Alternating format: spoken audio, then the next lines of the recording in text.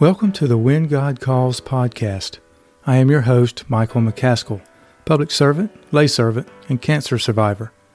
Each episode you will hear motivational stories from people whose lives have been changed by serving others. Along the way, you'll get tips and strategies that you can use to become a more effective Christian. Thanks for listening. Now let the journey continue. Recently, I had the privilege to sit down with a gentleman who has a love for God, his country, and his family. He served 8 years as a corpsman or a medic in the United States Navy. Since then, he has served on several boards and committees that were established to address various challenges we face today. They include the Goodwill and the American Red Cross. He has a beautiful family and adores being a husband and a father. Tom Derzopolsky spends his life serving humanity with God's direction. I said, Lord, I don't know why you've put me here. I don't know or believe that I'm capable of doing this, but guide me, help me, put the right people on my path, help me do the right things, because I think there's a lot of folks that are going to be hurting and depending on this, and I sure don't want to mess it up. I got a question. Are you happy with the life you live? Or does it take more than a year? Tom, thanks for joining us today. Let's start off by learning a little bit about your military career.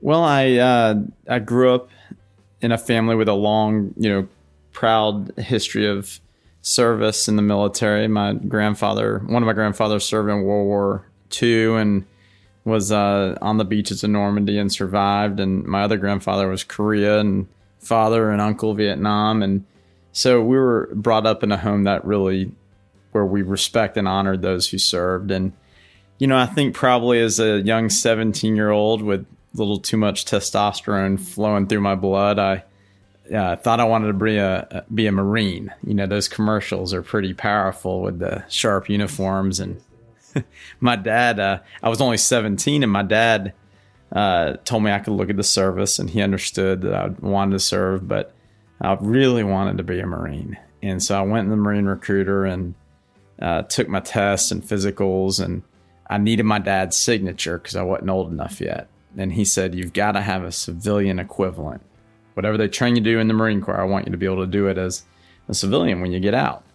And so I told the recruiter that, and a lot of the things they were offering me didn't interest me if I had a civilian equivalent. It was like a radio technician or diesel mechanic, or I just wanted a rifle and a uniform and to be a Marine. And so the recruiter grabbed me by my wrist and stood me up, marched me out of the Marine Corps recruiting office and went around to the Navy. And we were going in, and I said, I don't want to be in the Navy.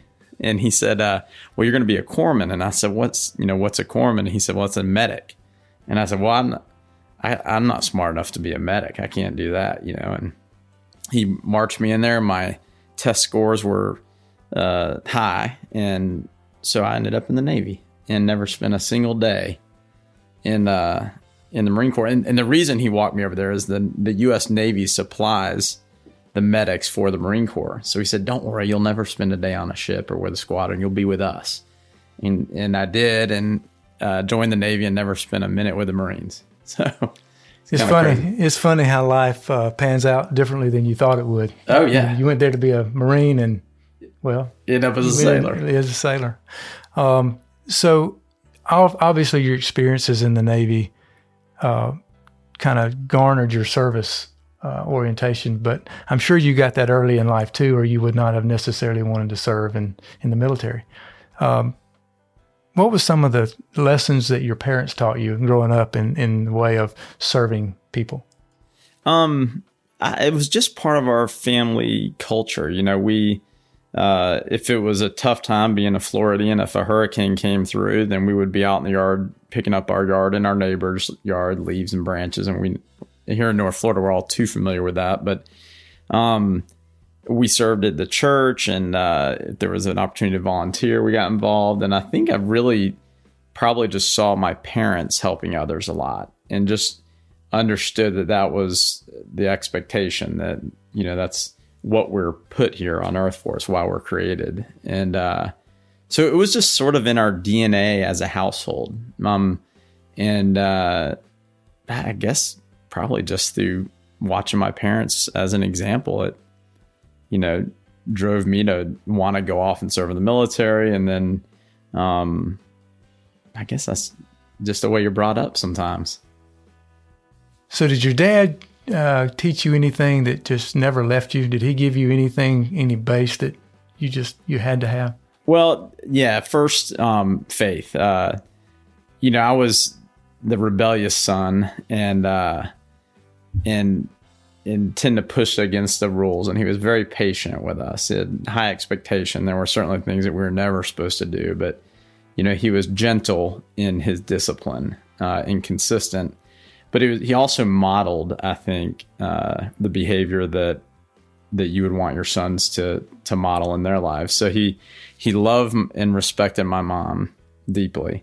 And there was only one time he ever got particularly physical with me. When I was 16 or 17, I popped off to my mom, and my dad moved across the room so fast and had me pinned against the wall. I couldn't believe it that I found myself in that position, but he made it very clear that you respect, your mom, and you're going to respect your wife someday, and respect all women, period. And so I think the way he modeled being a father and a husband, and in his actions, there were no lessons. The expectation was just there that, we would operate our lives with honesty and integrity, and do the best work we could do. Yeah, we're put on earth to serve one another, but we're also put on earth to be honest with one another. Honesty and love for your fellow man. You don't just get that just because you happen onto it. Right. You do get taught that, and we see time and time again where when that's not available in homes, it can turn south fairly quickly. So your parents raised you, you went in the military, you served our country, and thank you for your service. We genuinely appreciate what you've done for this country. It takes a great human being to put their life on the line for the rest of those of us who have not been willing to do that. And I'm one of those. I don't mind serving those who serve in the military. Right. My service is of those. Right. You certainly have learned how to serve. How have you used those lessons that you've learned in the military and from your parents? How have you used those lessons to serve your fellow man? Well, it's funny. I told you how I ended up in the Navy, and I believe God is constantly preparing us for something he has ahead for us. So I did not know, I didn't want to be in the Navy. And I didn't realize that by being in the Navy as a corpsman, I would be working closely with a bunch of really highly motivated, bright individuals. Navy corpsmen are amazing folks. And then we get to work alongside some incredible physicians. So it brought me in close proximity to people who had graduate degrees and had, were doctors. And I got to see how they worked, and it made me want to learn and know more, because I was no scholar in high school. I found out what GPA you had to have to stay out of trouble with your parents and on the sports team, and I did just a little better than that.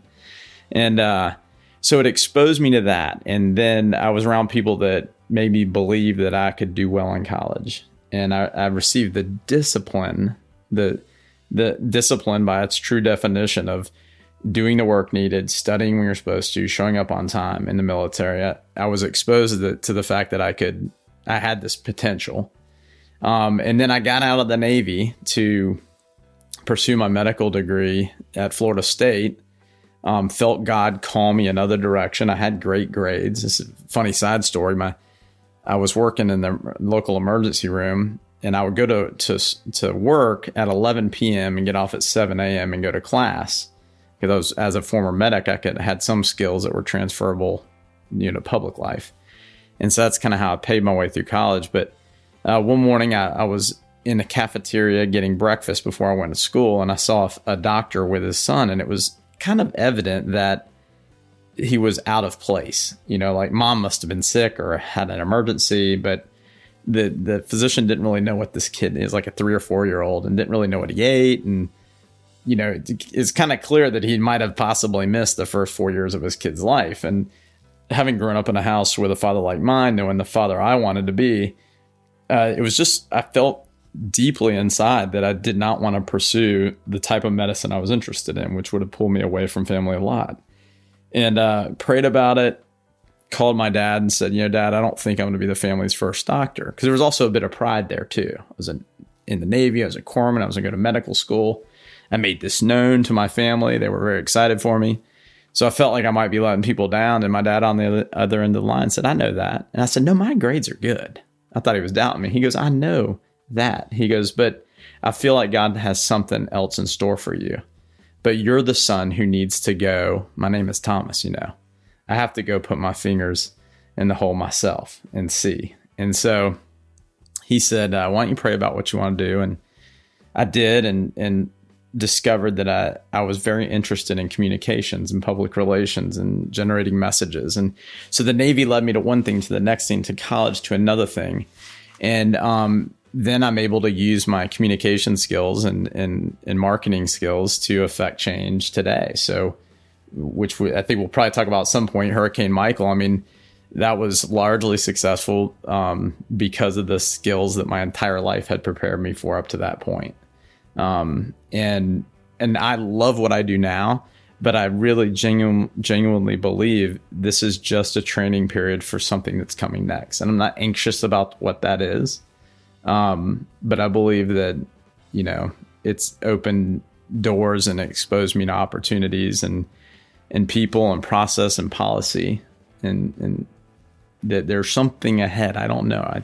I hope that I'll be a sailboat captain. I hope that's what God has next, but I doubt. I doubt that's going to be it. So you brought up Hurricane Michael, and yes, I do want to talk about that, and we'll go ahead and talk about it now. You were instrumental, I believe I have this right, you were instrumental in helping get the Salvation Army into Calhoun County, and I believe it was you and your wife. How did you end up there? Were you standing in the middle of the road one day and somebody said, we got to have some help, or what led you down that road? Well, that's almost right. The Salvation Army and the Red Cross and so many nonprofits played a huge role in North Florida and in Calhoun County, but that wasn't our exact story. Ours, Stephanie and I were out of town just before Michael made landfall. We had spent the weekend in Vancouver Island in British Columbia, and she had to stay in Seattle for a medical conference, and I came back. And we knew that there was this, like everyone, there was something stirring off the Yucatan, and it looked like it was going to be a small hurricane. And being a Florida boy, I just think about, I wonder if I'll have a chance to surf. Do I really need to board up? Floridians don't, we don't get too excited.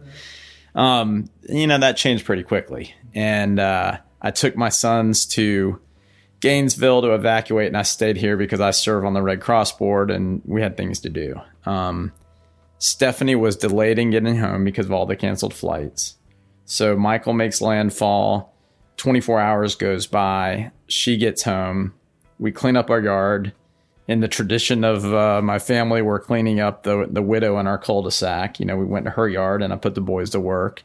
And Stephanie looked at me and said, Tom, my mom's a widow. We need to, I'm glad you're so eager to serve our neighbors, but I need to get to Blountstown and check on them. And at the time, we had only received very brief text messages. This is like probably just over 24 hours from landfall. And so we'd be okay, bad here, very dangerous. Like nothing was really coming through because all the cell towers were down. And so we hopped on I-10 and headed west, and just beyond Tallahassee, as you start to come across, I was like, Tallahassee was bad, but I've been in war zones, and this was a war zone, and it took a long time to make it down Highway 12 and over to Blountstown. But my brother-in-law is a police chief in Blountstown, and the other one's working with the Highway Patrol.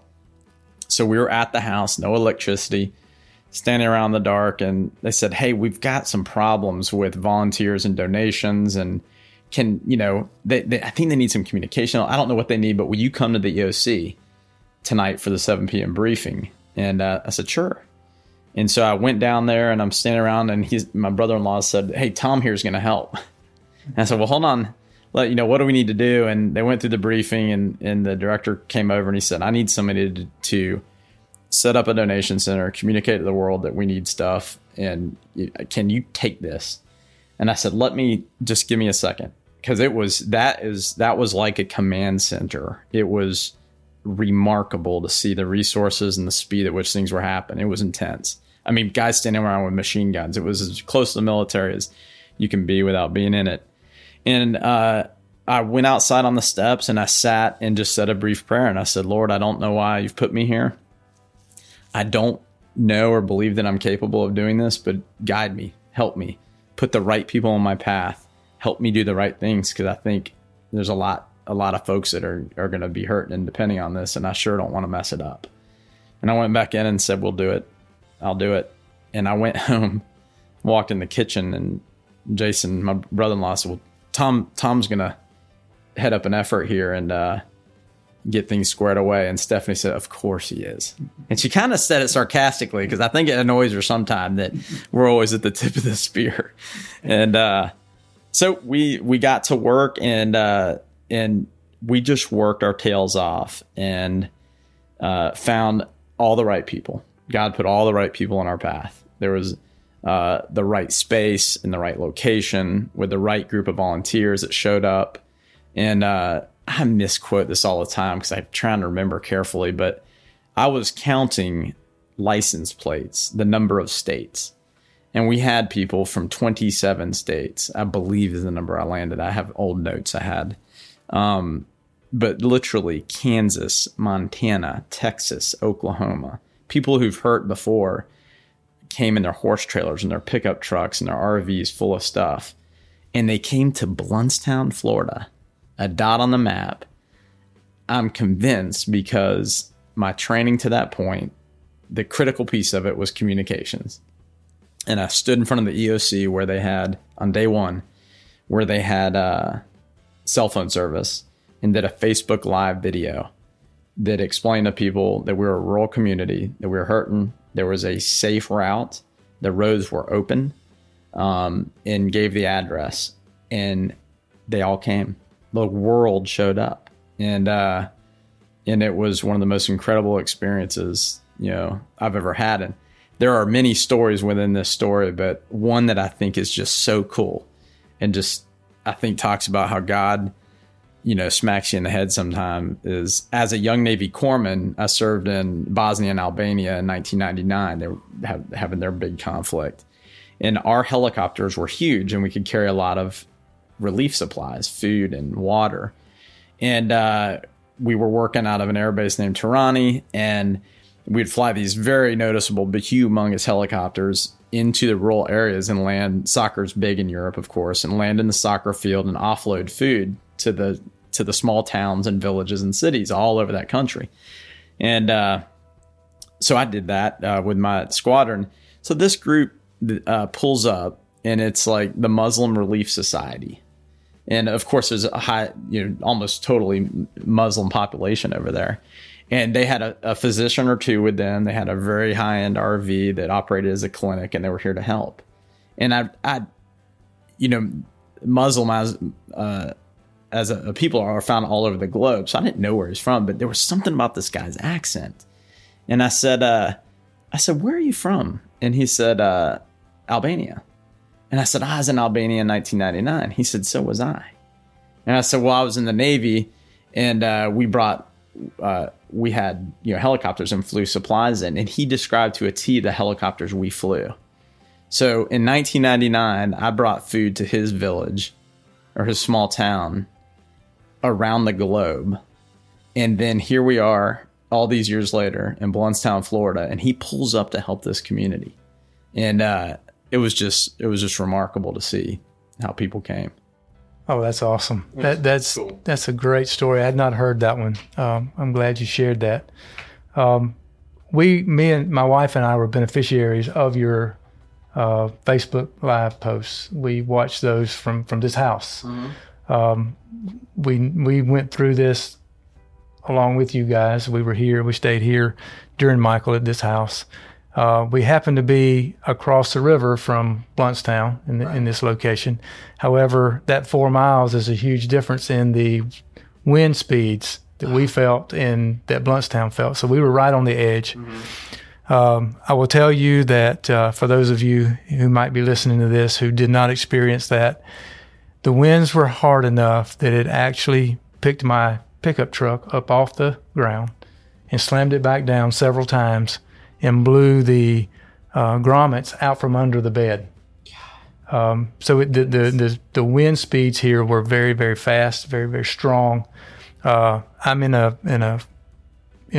where I live, I'm in a place where my family lives too. I have a grandmother and my parents live on the same piece of land. They were all here in the newest house, Right. the one that was coming apart. We were watching the house come apart. Luckily and thankfully, and God blessed us with the fact that we had very minor damage when that did happen. But we saw your posts. We saw what was coming to Bluntstown, and we were thankful that people were taking the time out of their days, weeks, and months to come see this little place on the earth that nobody knows about or didn't know until now. Yeah. So thank you for that. No, absolutely. I think this also shows something else in you that I want to talk about is what motivates you. So obviously, based on that story and some things that I've seen in some of your Facebook posts recently, you're motivated by things where people are in need of some sort. It doesn't have to necessarily be financial or spiritual or motivational, whatever it is, but if you see some need somewhere, you seem to respond. Right. Let's talk about what makes you respond. What is it that drives you? You know, I know when it's happening, and I guess the best way I can describe it, and it tends to be associated with seeing an injustice or pain or an opportunity to move an organization or a community or a situation forward, but nobody's grabbed the con. And it's Navy turned the controls and said, let's go. And I can't stand to sit and watch inaction or people hurting when they don't have to. And it's interesting that the idea of God calling you, I just sometimes inside feel an overwhelming responsibility to respond to whatever it is, I just observed. And it's tough because we live in a world where you need to be politically correct and you need to respond in the right way. And I'll tell you, I have it taped to my desk and in a few areas of my life. But, when I'm faced with a difficult decision or how to handle a situation, I call on, as we learn in the Bible, the fruits of the Spirit, kindness, gentleness, faithfulness, goodness, self-control. It goes on and on. And what I've found, and I have this list taped to my monitor at work, is whether it's a huge challenge in our community or a small conflict at work, if I will pick any two of those words and apply them to how I respond, there's a much, more successful outcome. And so to me, I think it just I think people need to understand that they have it within them. They have the capacity to affect change. And sometimes we may be, as we sit here, our world our country is experience, intense and deep racial pains and hurt and strife. And many of us may feel like there's nothing, what am I supposed to do about it? What am I? What can I do? You can do. You can affect change. And you don't have to have a 5-point plan. One of the coolest quotes I ever saw was, Martin Luther King didn't say, I have a strategic plan. He said, I have a dream. And he shared his vision with people. He shared his passion with people.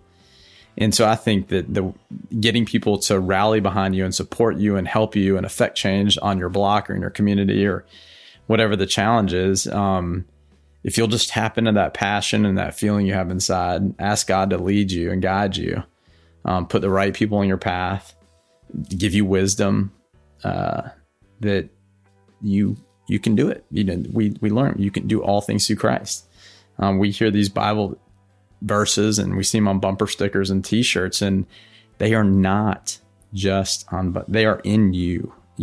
It's very real in your capacity to affect change and make a difference is extraordinary if you'll just listen to it and believe that you can do something. And when you get punched in the jaw, get back up and do it again. Give it another shot. Try harder. I've been disappointed. I've messed up.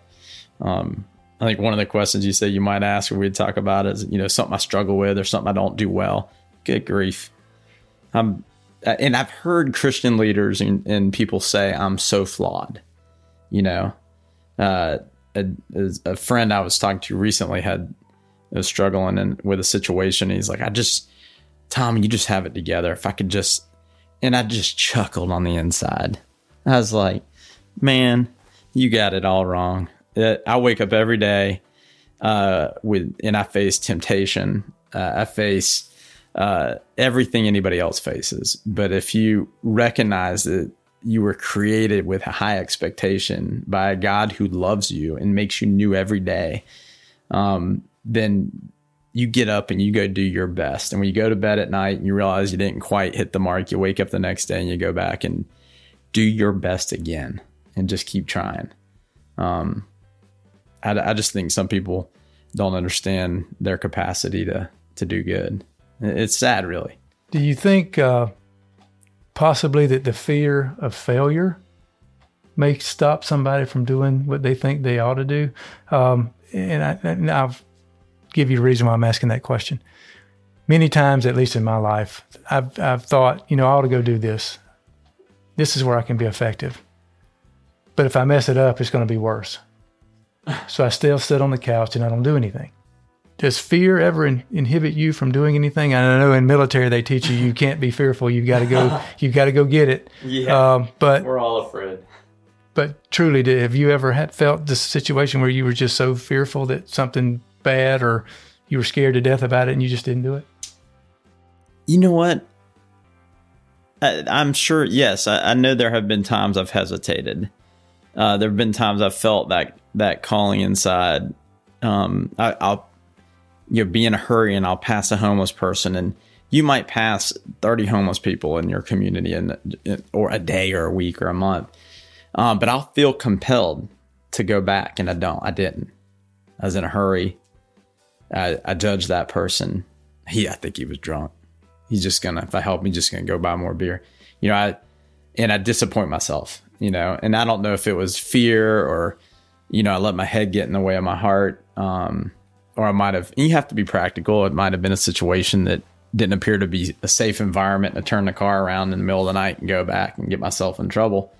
So I've been disappointed before like that, where I didn't seize it. I think more often I'm disappointed when I see something going on. I'm more capable of intervening when it's folks I don't know. If I see someone being rude to a cashier or sexist or racist or something, I'm quick to pipe up. But when those who are close to you misbehave, and maybe tell you a little joke on the side or make a little snarkle under there just so you could hear about that girl that walked by, or that waitress, how she looks, or that guy in the corner looks like a bum. I struggle sometimes with having the courage to put those who are close to me in their place. And I need to find that courage. We need more of that in the world. When somebody makes that joke that ain't right, where we'll look around and say, hey man, that's not funny anymore. Or you're married. Don't say that. What are you, crazy? Your wife's amazing. You look at that girl. And I think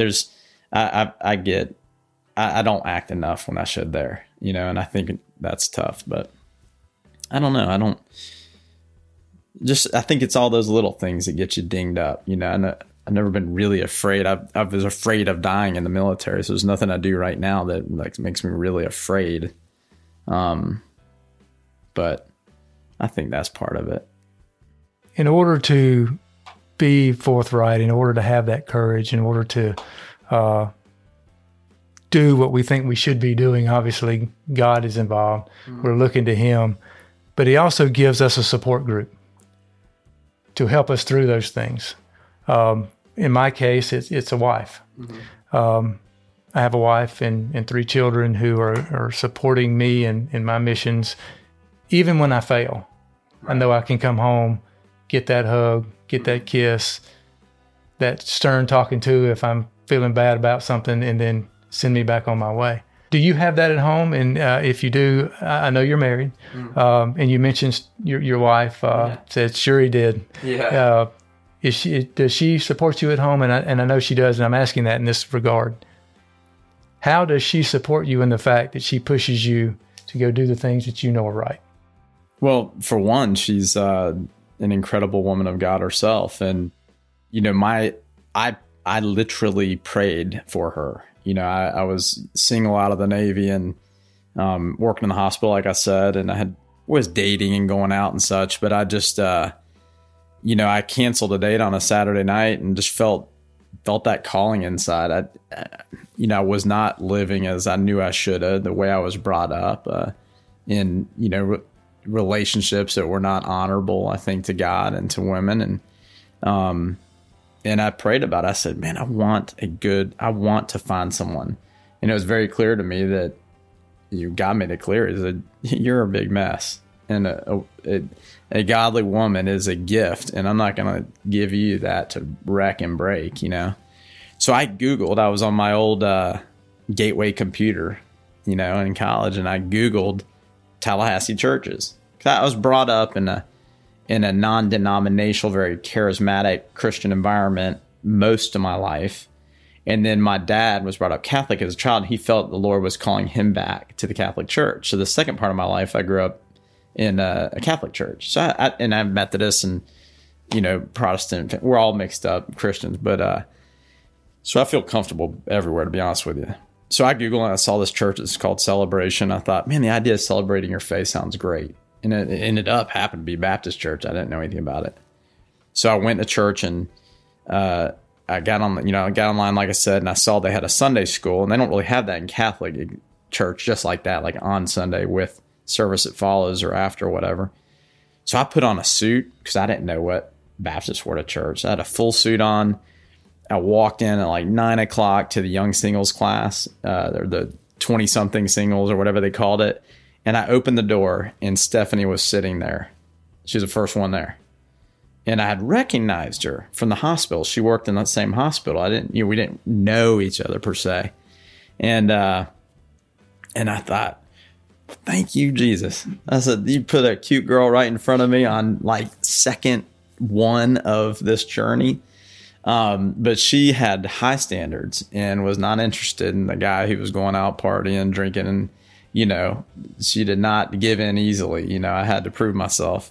So you ask about support. When you wake up every day with a great woman beside you who loves the Lord and trusts you, the expectations are high there as well. And she does not support everything I do. She says no. Not in the not too distant past, I felt as though I was being called to serve publicly. And we talked and prayed about that. And I told her, I'm not going on this journey without you. And she prayed about it. And she said, Tom, this isn't the time for us as a family. This isn't the time in my career and your career. Our son had just been, you know, diagnosed with diabetes. And she brought incredible wisdom to our family. And she was right. I'm certain of it. I've been at peace with that decision ever since. And so that's a time where she said no. And but she's always behind me. You know, she's always rooting for me. And she knew I was disappointed because I felt like I wasn't listening to God. I felt like I was not listening to that voice that said, go serve, change some of this, get to work, use your talents, rally people, let's go.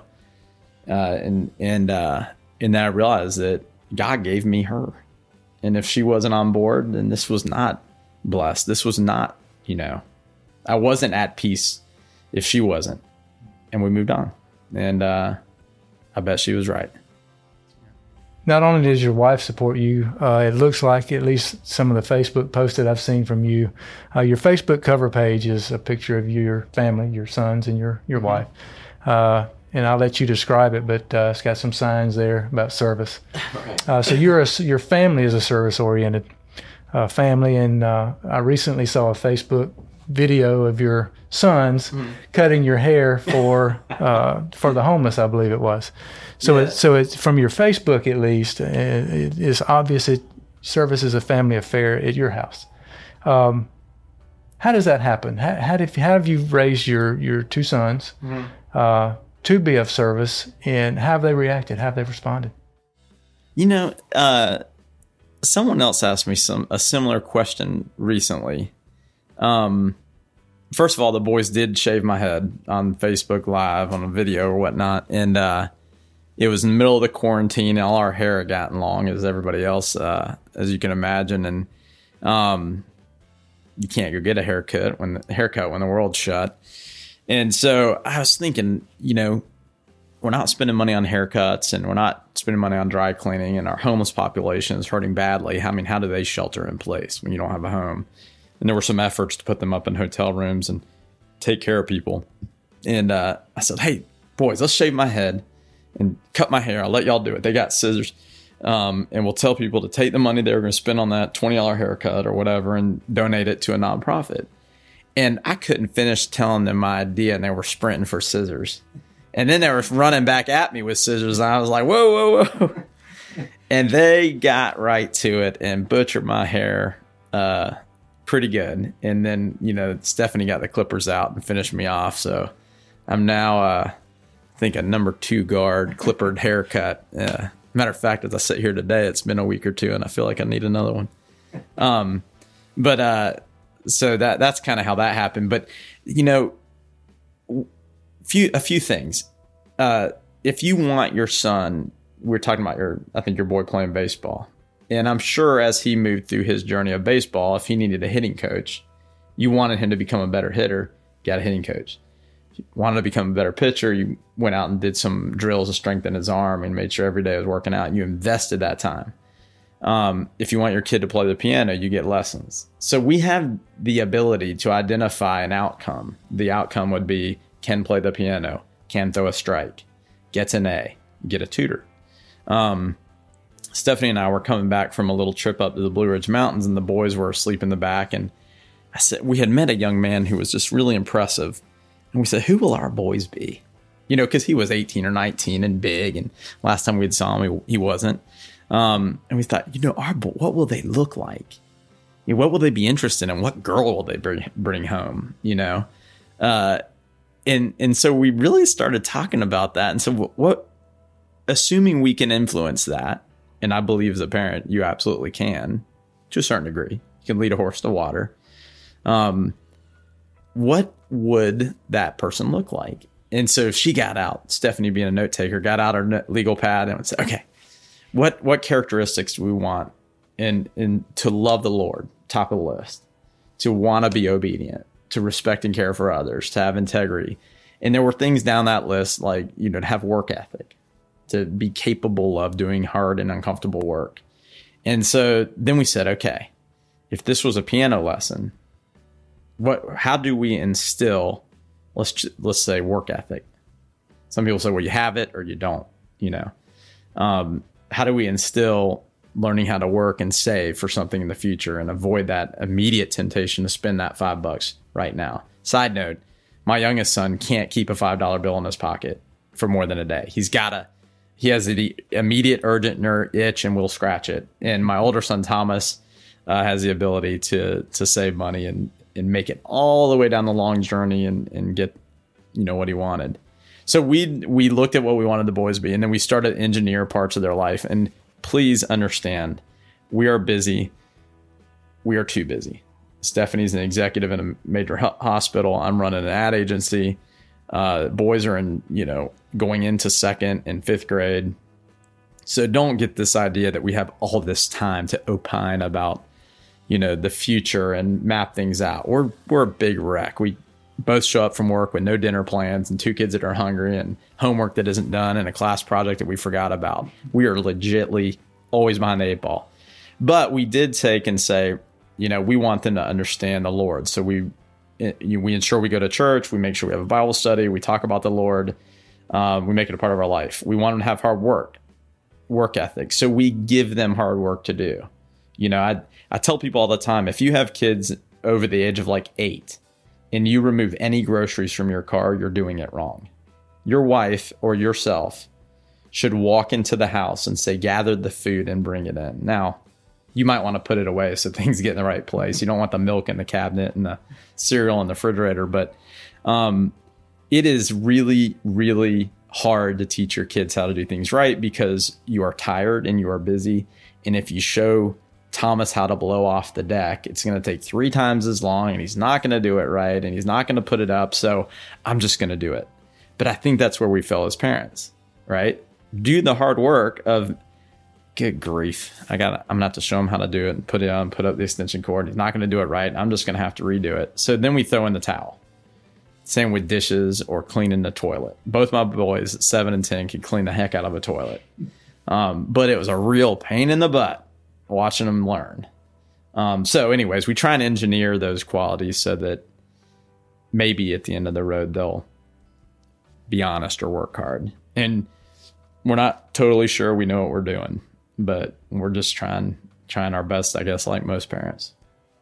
So after all of that and the effort that you guys have put in, whatever that may be, to getting your 2 sons to the point of working and loving the Lord and being those kids that you want them to grow up to be, have they inspired you?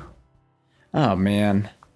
You know what is so crazy about when you start thinking about others? I don't do it all the time. I'm very selfish in many ways. I struggle with, I want to go fishing. I want to go golf with my friends. I'm going to watch my movie. I'm, not going to watch the movie Steph wants to watch. I'm, like, told you, a big old mess. But in this journey,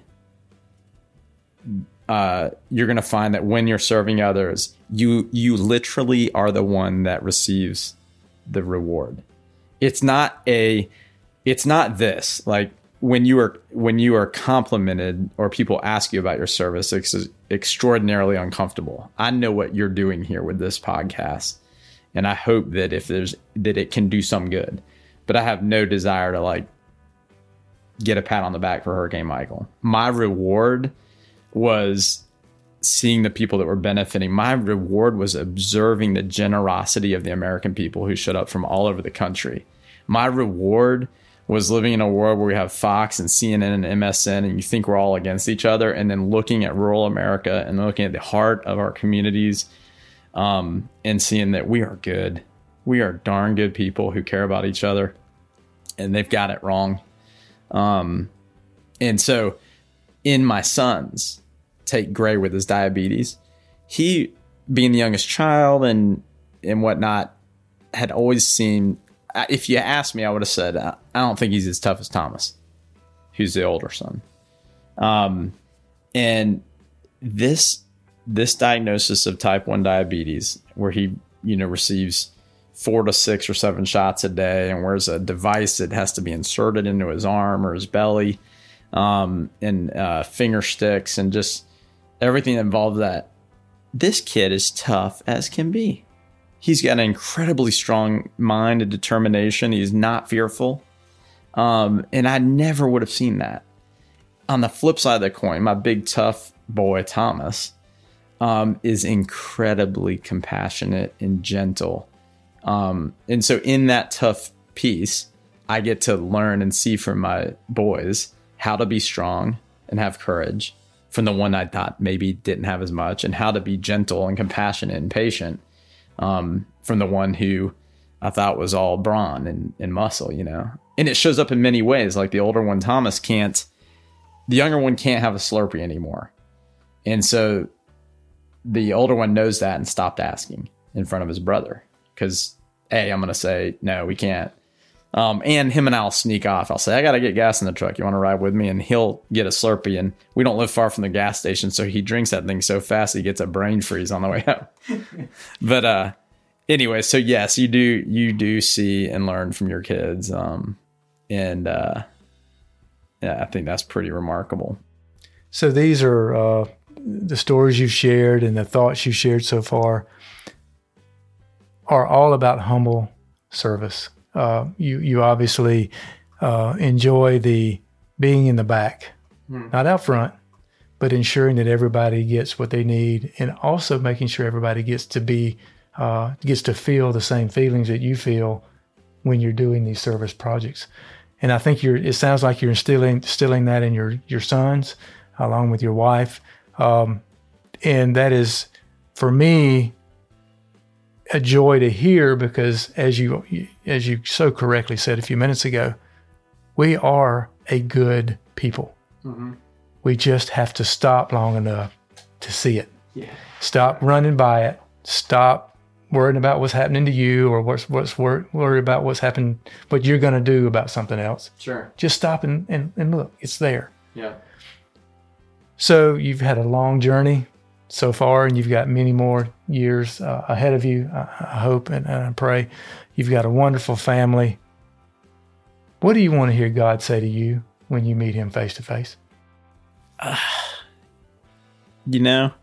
hope that when I think about this scene, you imagine what heaven is like, right? So first, I think I imagine just being on my knees and overwhelmed with peace and joy. And I think I want him to say that you did good and you fought hard. I think he's a father that understands very much the evil that is on earth, the temptations that exist, that we fail. I expect to be held accountable for those sins. I understand our salvation, through Jesus, and I'm grateful and would be dead without it. But I hope he says, you did well and you fought hard. He's not in a million years going to tell me I was perfect or that I did it exactly right. But I think that he expects me to do my very best and to resist temptation, to resist evil, to follow his word, and wake up every day and pursue that to the best of my abilities.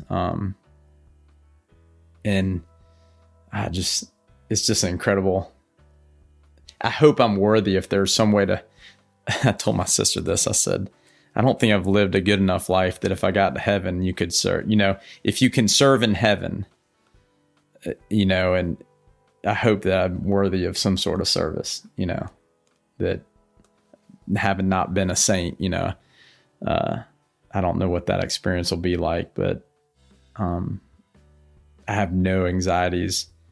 I don't worry about death. I don't worry about illness. I don't worry about, we've had, my family, Stephanie and I have worked very hard and had good success professionally, and generated incomes that allow us to live very comfortably. And I can tell you with a straight face right now, in the middle of success, and if you find me in failure, that I could really care less about it.